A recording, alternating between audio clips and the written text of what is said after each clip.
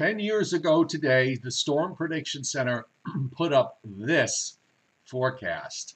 And you don't see forecasts like this very often. To emphasize, this was 10 years ago.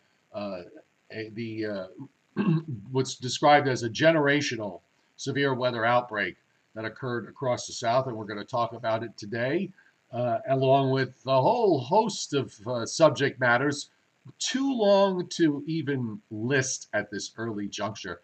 Welcome to the Joe and Joe Weather Show. Joe Rayo on my left, and I am Joe Chaffee. And the Joe and Joe Weather Show, as it is every night, brought to you by our friends at Omni True Value Hardware, Long Island's largest mulch provider. And they've got tons of mulch and just about everything you need to make your yard look terrific. And you can see it here. It comes in a whole host of colors. So you know what? Get your truck, get your front loader. Actually, they have a front loader there. But get it over there at 1226 North Wellwood Avenue in West Babylon, New York, in Southwest Suffolk County. The best prices in town compared to everybody else. They do have the best prices in town. 631-756-1125. And the website is omnitruevalue.com. So indeed, Joe, that severe weather the outlook by the Storm Prediction Center on the actual day. And if you go to their archives, you can actually pull up their forecasts going back to the long range that they had when it was showing up on their day 6 and day 5. So they certainly were ahead of the curve 10 years ago when this was happening, and it was catastrophic in terms of the number of tornadoes and the huge death toll that took place out of this. You take note of the fact that on that map, Joe, we were just to the east of the slight risk of severe weather on that particular day, but most of the activity was occurring down over the Southland, so to speak. And yeah, it's very, very unusual when you see on a convective outlook a region outlined in high probability for severe weather. That does not happen every day or every month or even every year. It indeed was a most unusual occurrence 10 years ago. 200. Now this was for the actual day. 292 tornado reports, and you can see them on the map here in the red dots. 438 wind reports of damaging winds, and I believe there were 2 reports that were considered on the high side. I'm guessing 65 knots or higher. Hail, 207 reports of hail, 24 reports of large hail, for a grand total just on this day of 937 reports. And if you scroll down, if you go in again, you can go in the archives and pull this up. You can go state by state, county by county as to what was observed and what the storms are. Low end, for example, here on one instance here at New Carlisle in Clark, Ohio. NWS Storm Survey confirms low-end EF0 tornado. Go further down, Mississippi, number of homes, mobile homes damaged along the path. EF3 tornado, 140-mile-an-hour winds, path length 13.6 miles, maximum width a quarter of a mile. I mean, just incredible. What this setup produced. And again, just to give you another view of what they had. So they had a high risk in the northern half of Alabama, southern Tennessee, south central Tennessee, northeastern Mississippi, and northwestern Georgia. Moderate risk going all the way up into Kentucky. And the slight risk carries all the way up into upstate New York, where there were, by the way, reports of tornadoes and severe thunderstorms in Pennsylvania, 2 reports in western New Jersey, a number of reports in upstate New York, mainly, say, north of I-90 and along and west of I-81. And, of course, you see the huge concentration. Again, this is just for the one day.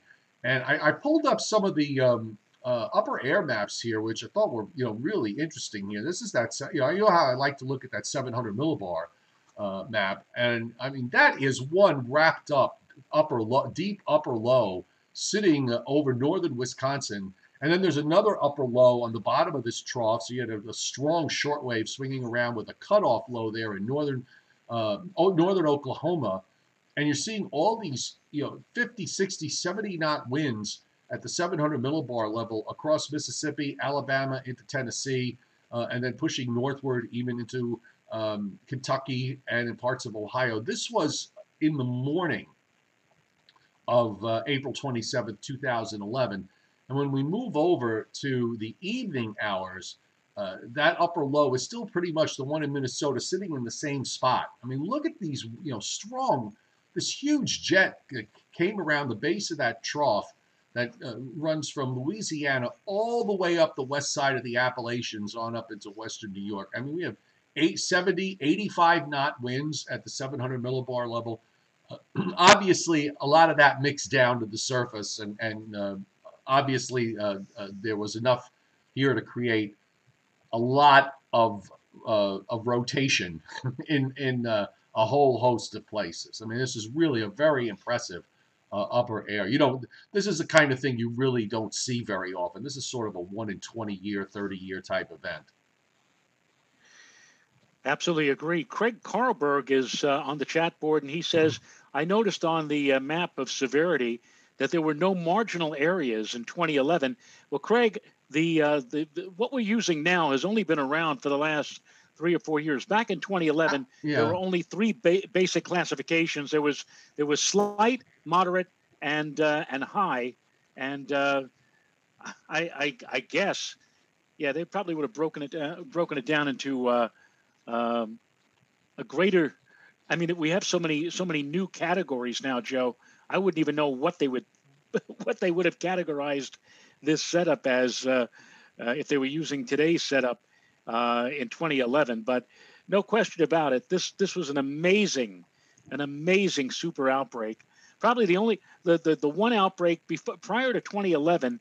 The only other thing that stands out in my mind that could have been comparable was the super outbreak way back in April of 1974. Xenia, Ohio, for example, completely destroyed by one potent tornado that came on through that town. And they had dozens of reports of tornadoes back then. By the way, very funny that where you had the red and the different dots indicating tornadic activity. Right. I chuckled a little bit. Indiana, right smack in the middle of the state, one tornado yes. report. Also, notice, by the way, on yeah, I mean, it's right there. There's that one little dot there in the great state of Indiana, right?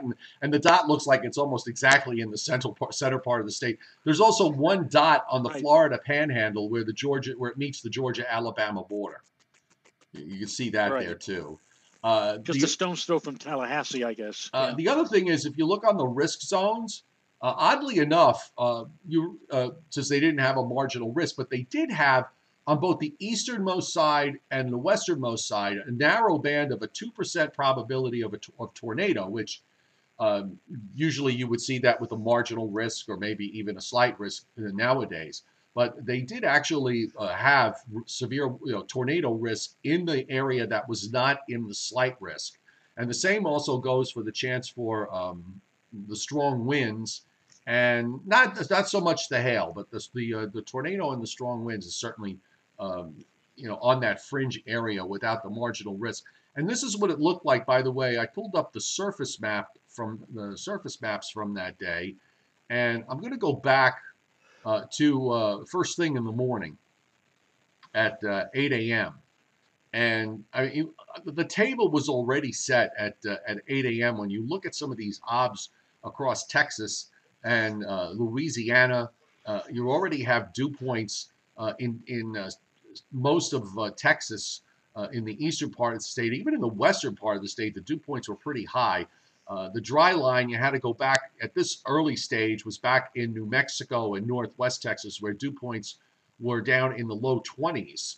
but you've got dew points in the low 70s at 7 a.m. Meanwhile, just for contrast, you look through Mississippi, Alabama, and Georgia at that time, and especially in the areas where the severe weather hit the hardest. The dew points started out the day in the 50s, and if we move the map along, those dew points came up in a big hurry by 2 o'clock in the afternoon. Those dew points were running up close to 60.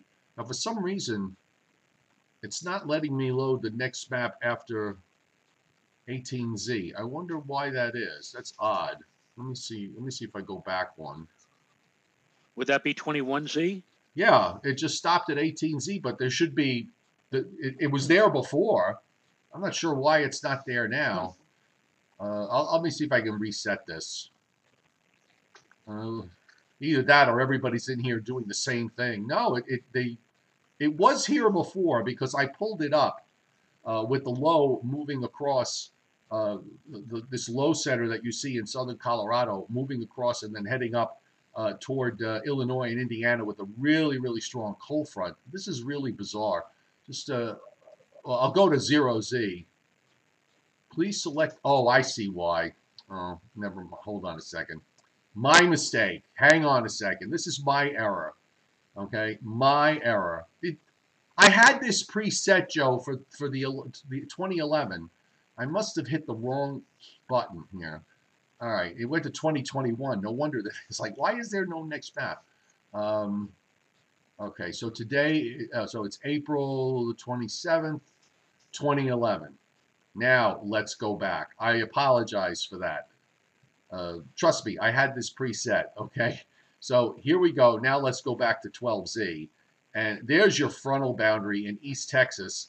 What we actually saw, by the way, it reset back to what's going on today. So we'll get to that in a moment. I'm red with embarrassment.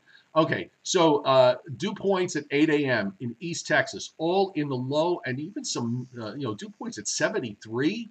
That's you can cut that with you can cut that with your hand in terms of how humid it was. You still had dew points. They were just setting the table here, upper 50s and low 60s, mostly low 60s through Alabama and into northern Georgia. And then we'll go to the next map. You can see the low there in central Arkansas. And suddenly those 70 dew points start pouring in to Alabama and points north and east. And of course, this low winds up going up. There it is, the actual surface low, a 993 low, which at the end of April is not too shabby a low in terms of depth in southern Indiana. I mean, you just had tremendous inflow here from the Gulf of Mexico, just solid inflow here coming right out of the Gulf with that very, very moist tropical air. And of course, behind it, you see the dew points after the front passed down in the low 40s. Through Texas and 30s and 20s as you head back up further west into West Texas. So that was quite the dry, cool push, temperatures in the 60s and 50s. And then, of course, ahead of it, you had temperatures in the 80s.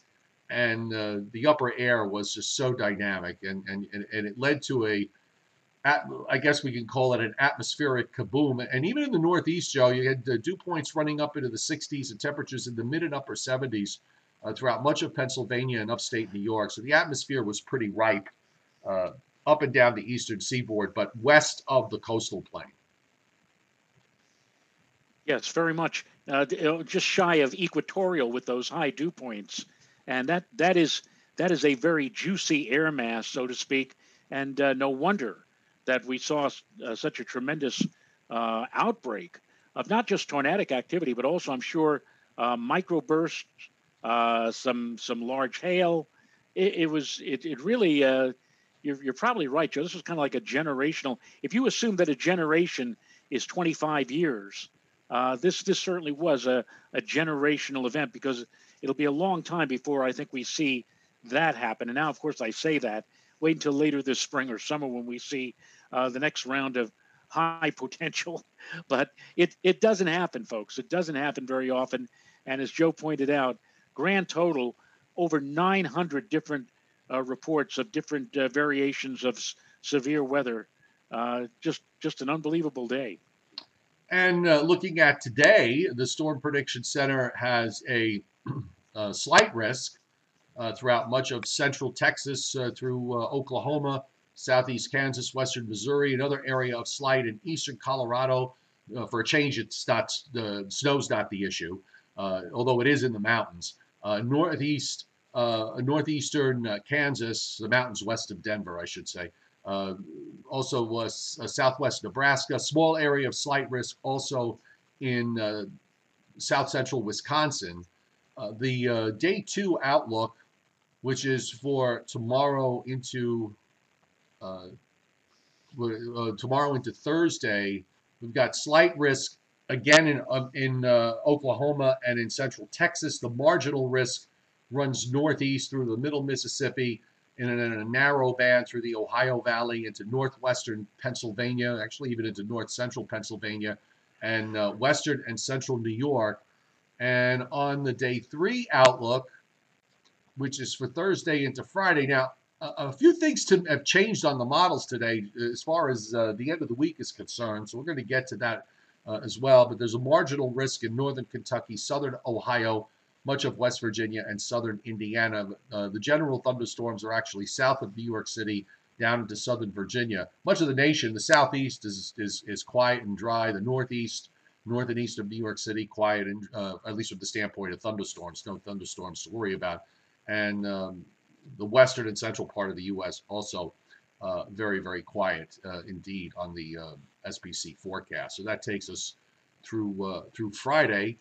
And let's go. I'm going at it a little backwards today. So let's look at the satellite, which, I mean, it wasn't too bad a day, Joe. There were some patchy clouds around, especially early on, streaming from the northwest. You see those high clouds just sort of coming over the top. The old storm is still just kind of rotating there over Nova Scotia. And now, of course, you have this warm tropical air surging into Texas, Oklahoma, and Kansas. And that's where our severe weather issues are going to be taking place.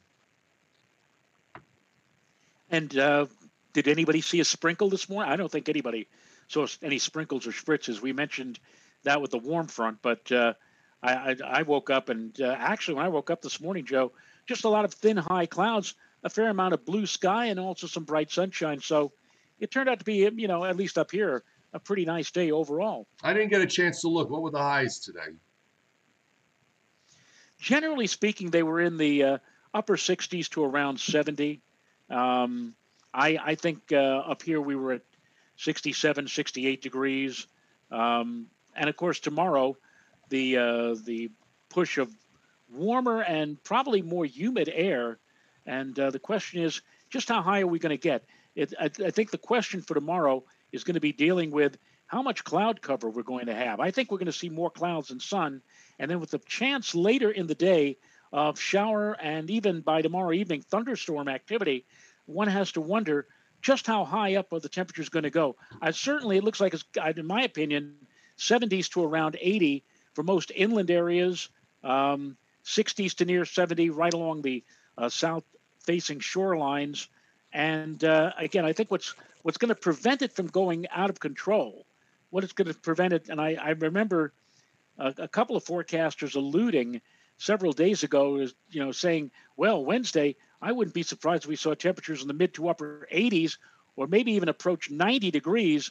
Well, unless we have a clear or very few clouds out there tomorrow, I think what's going to hold the temperatures down will be the cloud cover. High temperature, according to my lovely wife looking at the weather station output, 67, currently right now, 61. In beautiful downtown Putnam Valley, which should not be confused with beautiful uptown Putnam Valley. Well, actually, we're more uptown than downtown. Downtown is where the post office is, and also the bank. Uptown, there ain't much to say about uptown except that we live here, and right down the road is the filling station. Ike Nazi and Sam Drucker take care of that. I was just going to say that, and of course, whenever you need something that you can't find in town, you just take a ride over to Pixley and pick it up over there. That's right. And I want to thank Mr. Reuben Fairchild. Thank you so much for pointing out that Lee Goldberg has 85 degrees for tomorrow. Just to negate what I just said of saying around 80, and anything higher than that, you have to deal with the cloud cover. But I'm sure we're all happy that Lee Goldberg is going for 85 tomorrow. Incidentally, if in case Mr. Fairchild, in case you want to know, Lonnie Quinn is going for 84. So there you go. Oh, and they won't come on this show. And you want to, if you want to report back to me and tell me what Janice Hoff is saying, I'd be most appreciative. So. Oh, sarcasm is just such a wonderful thing. I just want to see just what the digital forecasts for the Weather Service are doing tomorrow, because and I was having trouble loading this earlier today. So on the digital forecast, they've got 83 at Capixi, 84 at LaGuardia, 75 at Islip. So, northern Nassau, northwestern Suffolk County will probably get close to 80, I would think, even if the sea breeze decides to come in. Trenton, 85. Philadelphia, 87. 85 for Reading, Harrisburg, 85. 88 for Baltimore, 88 for Washington.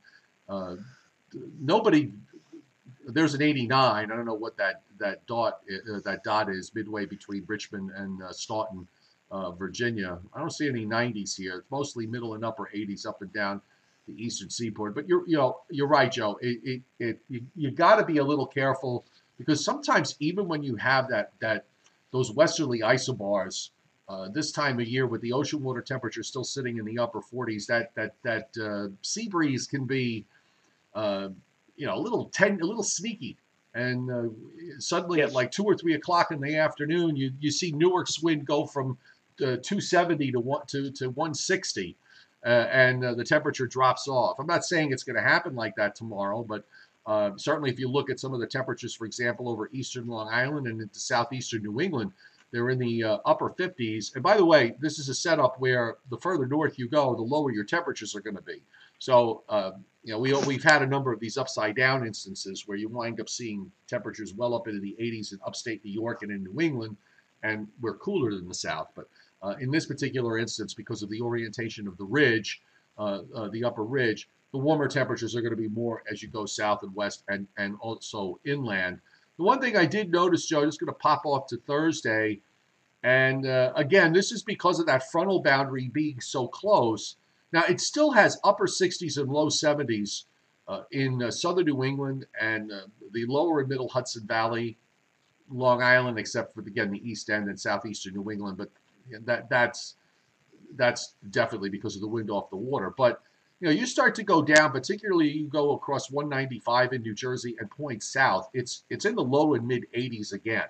So that's where your boundary is. It's literally going to be lying, probably across Long Island, New York City, or just south of Long Island, New York City, to about Allentown or just north of Harrisburg. Somewhere in there is where this frontal boundary is going to wind up. It actually makes Thursday a real challenge as far as forecasting temperatures. How much cloud cover are you going to have?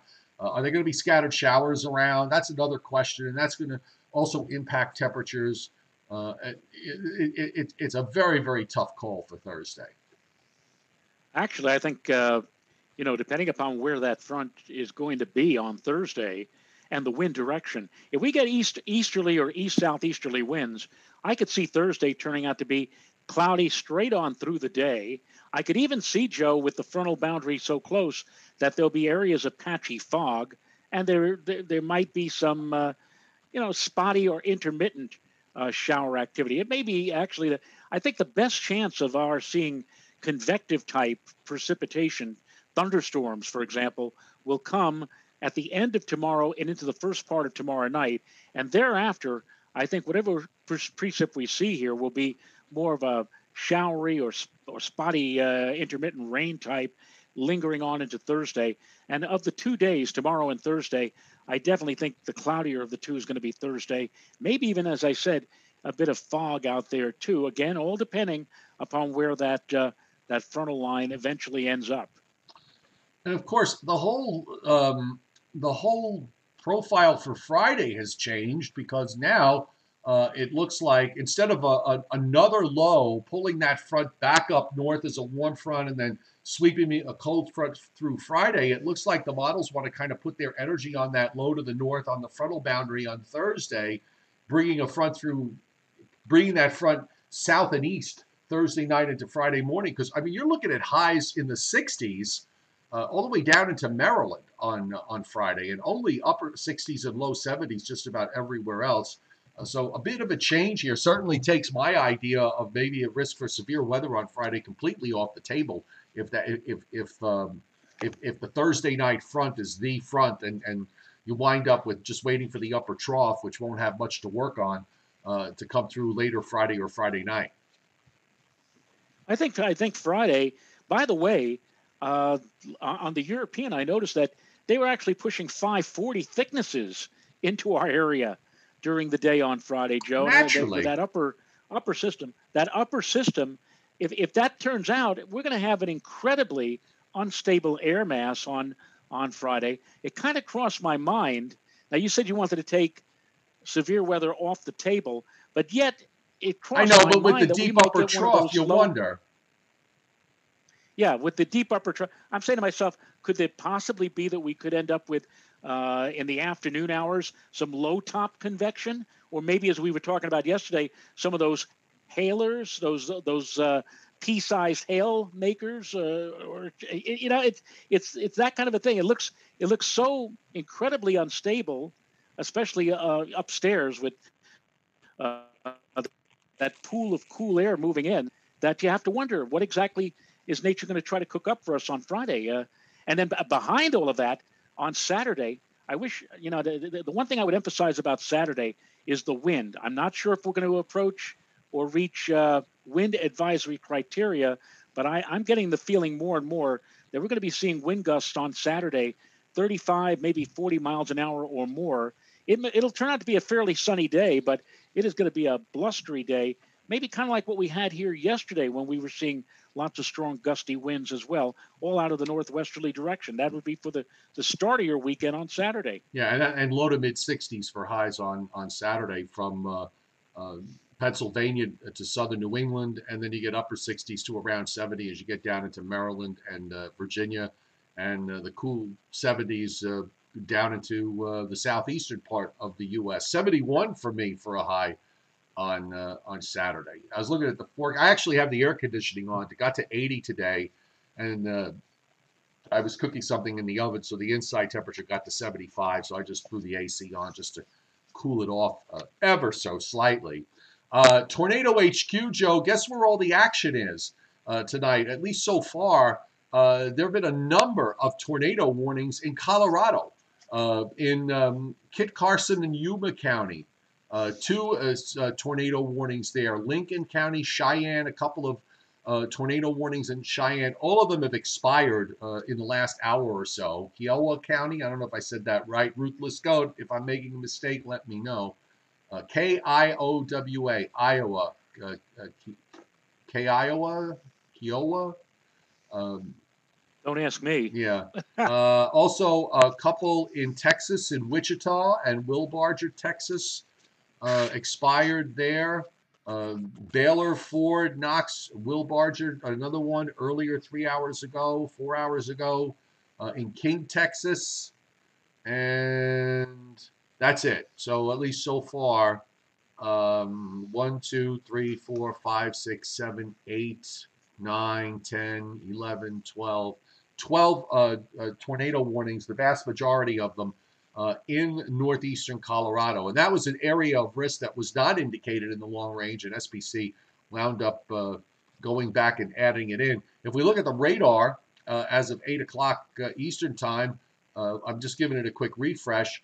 You can see those big thunderstorms in northeastern Colorado. A pretty impressive development there going on. Nice little line that's approaching northwest Kansas and southwestern Nebraska. Also, some showers and storms now moving out of north central Texas. There's a line that's forming there, well to the west of Dallas, by the way. But you can see there's a strong line that probably runs south of Lubbock down to about Midland, and then runs northeast through the state of Colorado. So we'll probably see some additional severe thunderstorm warnings in the next several hours. If you're watching this on a replay, by the way, remember, go to weather.gov, to your local National Weather Service office, to check out their forecast and what is going on with respect to severe weather. Because obviously, if you're watching this on a replay tonight or tomorrow, it's clearly what you're seeing is dated. WPC on their 7-day rainfall still not showing a whole lot from southern New England down into North Carolina, basically a quarter of an inch or less, and in some cases a tenth of an inch or less. However, they are showing rather robust precip in where it's needed in upstate New York and in central New England, where we showed the drought maps yesterday. They're in a drought situation there. Also in the middle Mississippi, lower Ohio Valley, down into excuse me, into Arkansas and Oklahoma and through central Texas, anywhere from 1.5 inches to 3 inches plus. The west is dry except for the northwestern corner of Washington. And of course, you see a lot of the precip that's covering Colorado, Nebraska, and now, for the first time, we've been saying almost reflexively that this was all in the form of snow. Well, obviously now where we're seeing thunderstorms, that isn't the case. But in the some of the mountains west of Denver, west and north of Denver, there are a few winter storm warnings that are still up for a foot plus of snow tonight into Wednesday. So it ain't done yet out in the west. Doesn't want to go away. As Yogi said, it ain't over till it's over, and it looks like it's not going to be over, at least through the end of the month. Well, as I like to say, it ain't over till the fat lady sings, and she's clearing her throat.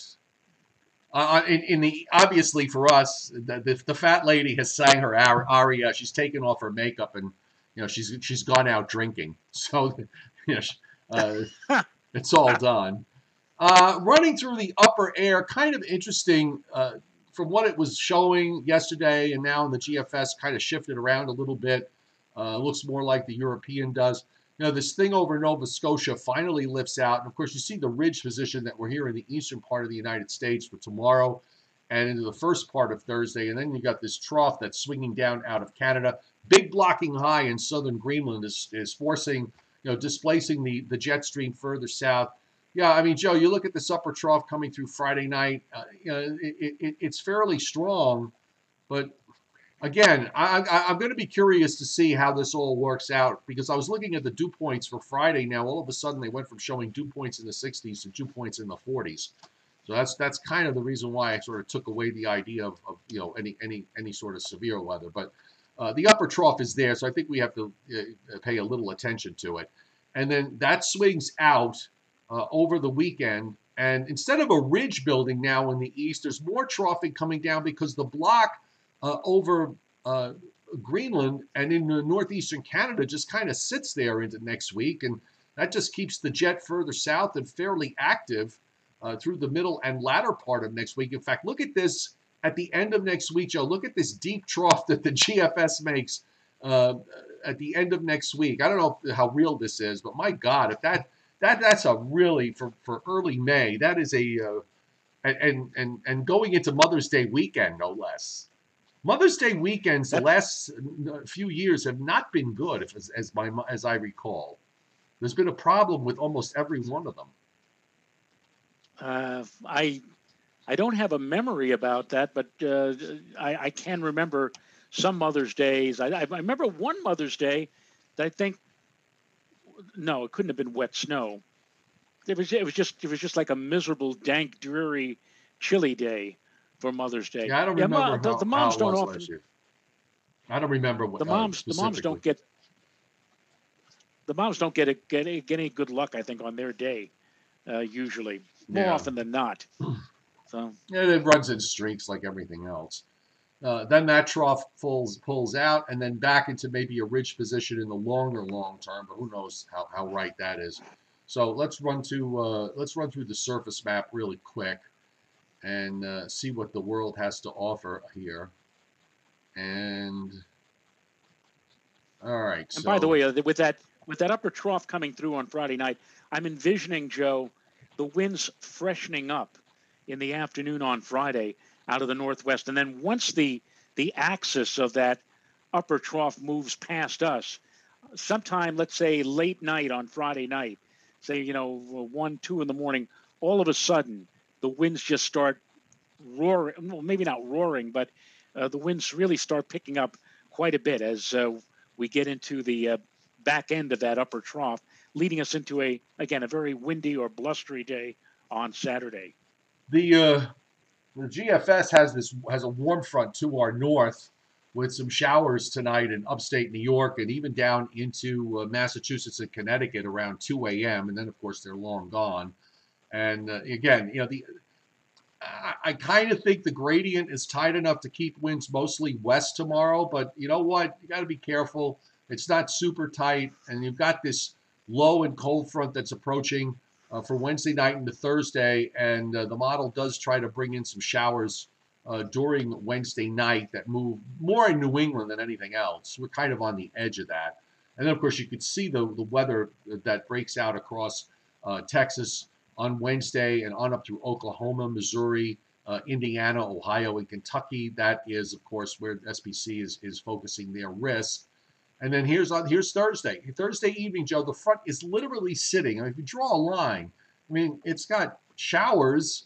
That could even be rain, actually, if you look at the radar. I mean, for southern New England, over Long Island, New York City, eastern PA, there's a low in northwest Jersey, and the front is just kind of sitting right on top of this zone. And now the GFS is doing what the other model's doing. That is, Friday morning, the front is right on the coast, and then of course you do have the gradient tightening up a bit Friday afternoon into Friday night, and through at least the first part of Saturday. It starts to relax a little later in the day, but it might be close to it. Listen, if it was blowing away the other day where it didn't look like we were at advisory criteria, and we almost were. I suppose we could wind up in the same place. And then going forward, the weekend looks okay. It's not going to be perfect. There's another front comes through on Sunday that dies out before it gets here. And then you've got this stuff that forms in the Gulf of Mexico and runs up the East Coast with some rain off the Delaware coast Monday night into Tuesday. We'll see if it makes it this far north. But also, Joe, you can see the action of the block because the low, the system comes up the coast and then gets shoved out to the east off the Jersey coast. And then you get another one right behind that one. So suddenly that what looked like was going to be a warm first week of May, or at least the first part of the first week of May, doesn't look quite as attractive on today's runs that it did yesterday. Yeah. Well, as I've been saying all along, Joe, once you get past, 3 or 4 days, if you're going to try to make an extended forecast of any kind, and this, again, leads up to those TV stations, and there are a couple of them giving you 10-day outlooks. I mean, once you get past 4 or 5 days, forget it. I mean, I wouldn't trust a forecast much beyond 5 days for as far as I can throw it. So, if you're hoping, as you just said, for balmy days as we move into May, that's beginning to look less and less probable. Yes. Now I'm going to play. I'm going to play the vacationing tourist who has come home and wants to show everybody his pictures or her pictures. And I just want to show you my little Robin here that I have been taking care of. We picked him up on Saturday, and I have to tell you, he has grown so much in the last 3 days, shockingly. And I'm impressed that he's standing, that he's on top of the. I'm impressed that he's like on the box and he's not trying to fly around the house. Well, no, that's great. I have him out on the porch, and today he's been flapping his wings, getting his strength, and he was able to fly from his actual nest, which fell off the tree. I found it in my walk the next day. I brought the nest home, and he was spending his time in there, and then today yesterday he kind of just sat on the edge of the nest all day, kind of flapping his wings, and today he's parked himself pretty much on the box, although he did actually jump off there and fly off to the rail. I have a screened-in porch, so he's protected from getting out for now. I want to wait till he's strong enough to fly on his own. But you know what? He's grown so much, and that's, by the way, I'm feeding him because it's amazing, Joe. I put this up on Facebook. Nobody reads or there's audio to this, but I'm not playing the audio. The little Boydie, the little bird. So I didn't want to. I could have gone to the bait and tackle shop, but it's for me, everything is a 10-mile trip. So I did what I did the last time that I had this situation, and that was I took dog food and soaked it in warm water until it got really soft. It's mostly protein because robins, when they're raising young, are what they're doing is they go off their seed diet and they go to insects, and they feed their babies insects. So I just substituted a different protein. So I know what I'm doing because I've done this before. Anyway, that's my robin. Now, Who would have thought? Who would have thought this back in January, when you made your trek down into Georgia, and you got yourself all set up down there? That now here you are. It's just you and JJ and the Boyd. Yes, exactly. Now, I did go, this is Bell Mountain, which is about 20 minutes from my house. It's 3,300 feet above sea level. I'm 2,200 feet. But let me tell you, that extra 1,000 feet is almost straight up. When you're on this road to get up there, Joe, think of a one-lane road that acts as a two-way, a one-lane road that acts as a two-way. And I mean, literally, if you have a car coming in the other direction, you have to pull off the side of the road, and you're sort of inches from the edge. And then we're doing this going up the mountain. Somehow we managed to make it. But the views here were just absolutely stunning. And in fact, it was a beautiful, clear, sunny day. In the background, those mountains in the background, that's the state of Tennessee. So that's about 50 or so, 50, 60 miles of visibility. And this is on the other side, which is not developed. Okay, so I just wanted to give you perspective here. This is on the other side of the viewpoint, and these are some other shots here. Brasstown Bull is the other mountain that is very close to me, and that's the next trip up. That is actually the highest peak in the state of Georgia. It's I believe it's 6,300 feet above sea level.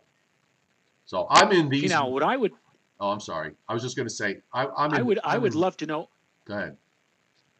I would love to know what it's like to be up there at night. I would love to see what the sky looks like, because obviously I don't see any street lights. Yeah, no, there's no light pollution. So, there's no light pollution at all. God. I mean, it's just, these shots were just amazing, and it doesn't do it justice when you can't when you're actually there. I don't care how I just did these pictures obviously off my phone, but to see it was truly stunning, breathtaking. So anyway, I just wanted to kind of share that. We still have an audience.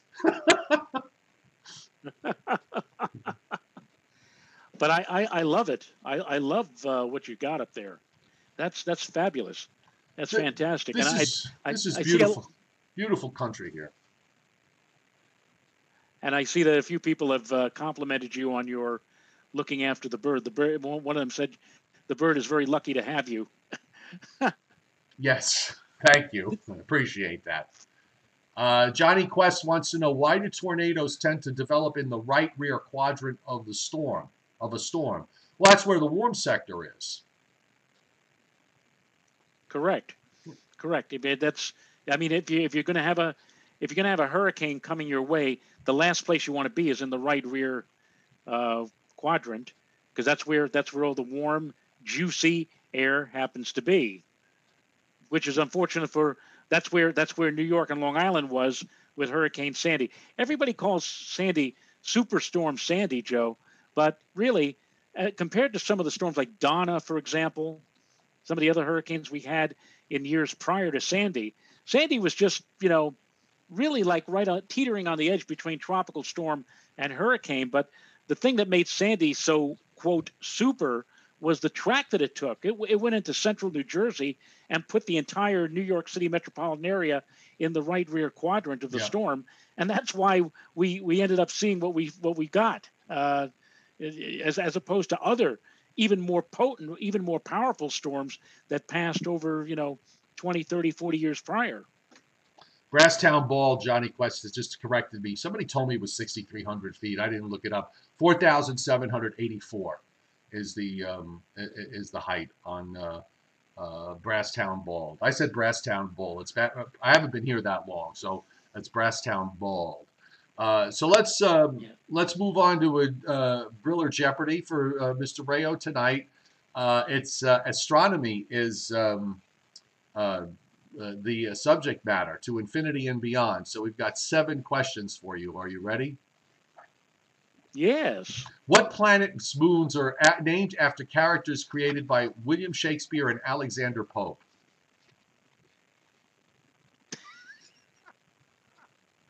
Well, William Shakespeare and Alexander, these have to be relatively new names or relatively new satellites. Could it be Uranus or Uranus? Neptune? That is Uranus. That is correct. What is a Martian day called? What is a Martian day called? That I have no. I know that the day is equivalent to like 24 hours and 37 minutes, but there's a name for it. I guess that came out of the recent, Martian or the recent Mars probes that have visited there, and they said, well, we have to have a name for a Martian day. I don't know. I'm about to learn something here. Sol. S-O-L. S-O-L? S-O-L. Sol. Sol? Sol. Sol? Well, Sol. Sol. Which is, we worked with at FiOS, we worked with a guy named Saul. Yes. But that was S-A-U-L. This is S-O-L. S-A-U-L, okay. Right. Which means sun. What is the largest moon in the solar system? Would that be well, I don't think it's Titan. Is it Titan or Triton? Or maybe Ganymede? It's Ganymede. That is correct. Yes, it's 41% the size of Earth. Our current North Star our current North Star is Polaris, and it will be replaced by what star in 13,000 years? Vega. That is correct. What is the fastest spinning planet in our solar system? That would be Jupiter. That is correct. 9 hours and 55 minutes. Name the two planets that have no moons. It would be Mercury and Venus. That is correct. And finally, on the last question, if you get this correct, you're going to win the fur coat from Dicker and Dicker of Beverly Hills. What element is named after the 7th planet from the sun? What element is named after the 7th planet from the sun? Right. This should be easy. Well, let's see. It's the 7th planet: Mercury, Venus, Earth, Mars, Jupiter, Saturn, uranium. Uranium, that is correct. So you win the beautiful fur coat from Dicker and Dicker of Beverly Hills. I'd rather have the silverware set, the silverware tea set from the Michael C. Fina company. And of course, and there's always the $50 gift certificate from the famous Spiegel Catalog Company, Spiegel, Chicago, Illinois, 60609. 60609. We got to save those because Joe Moskowitz, who Joe and I both worked with in our News 12 days.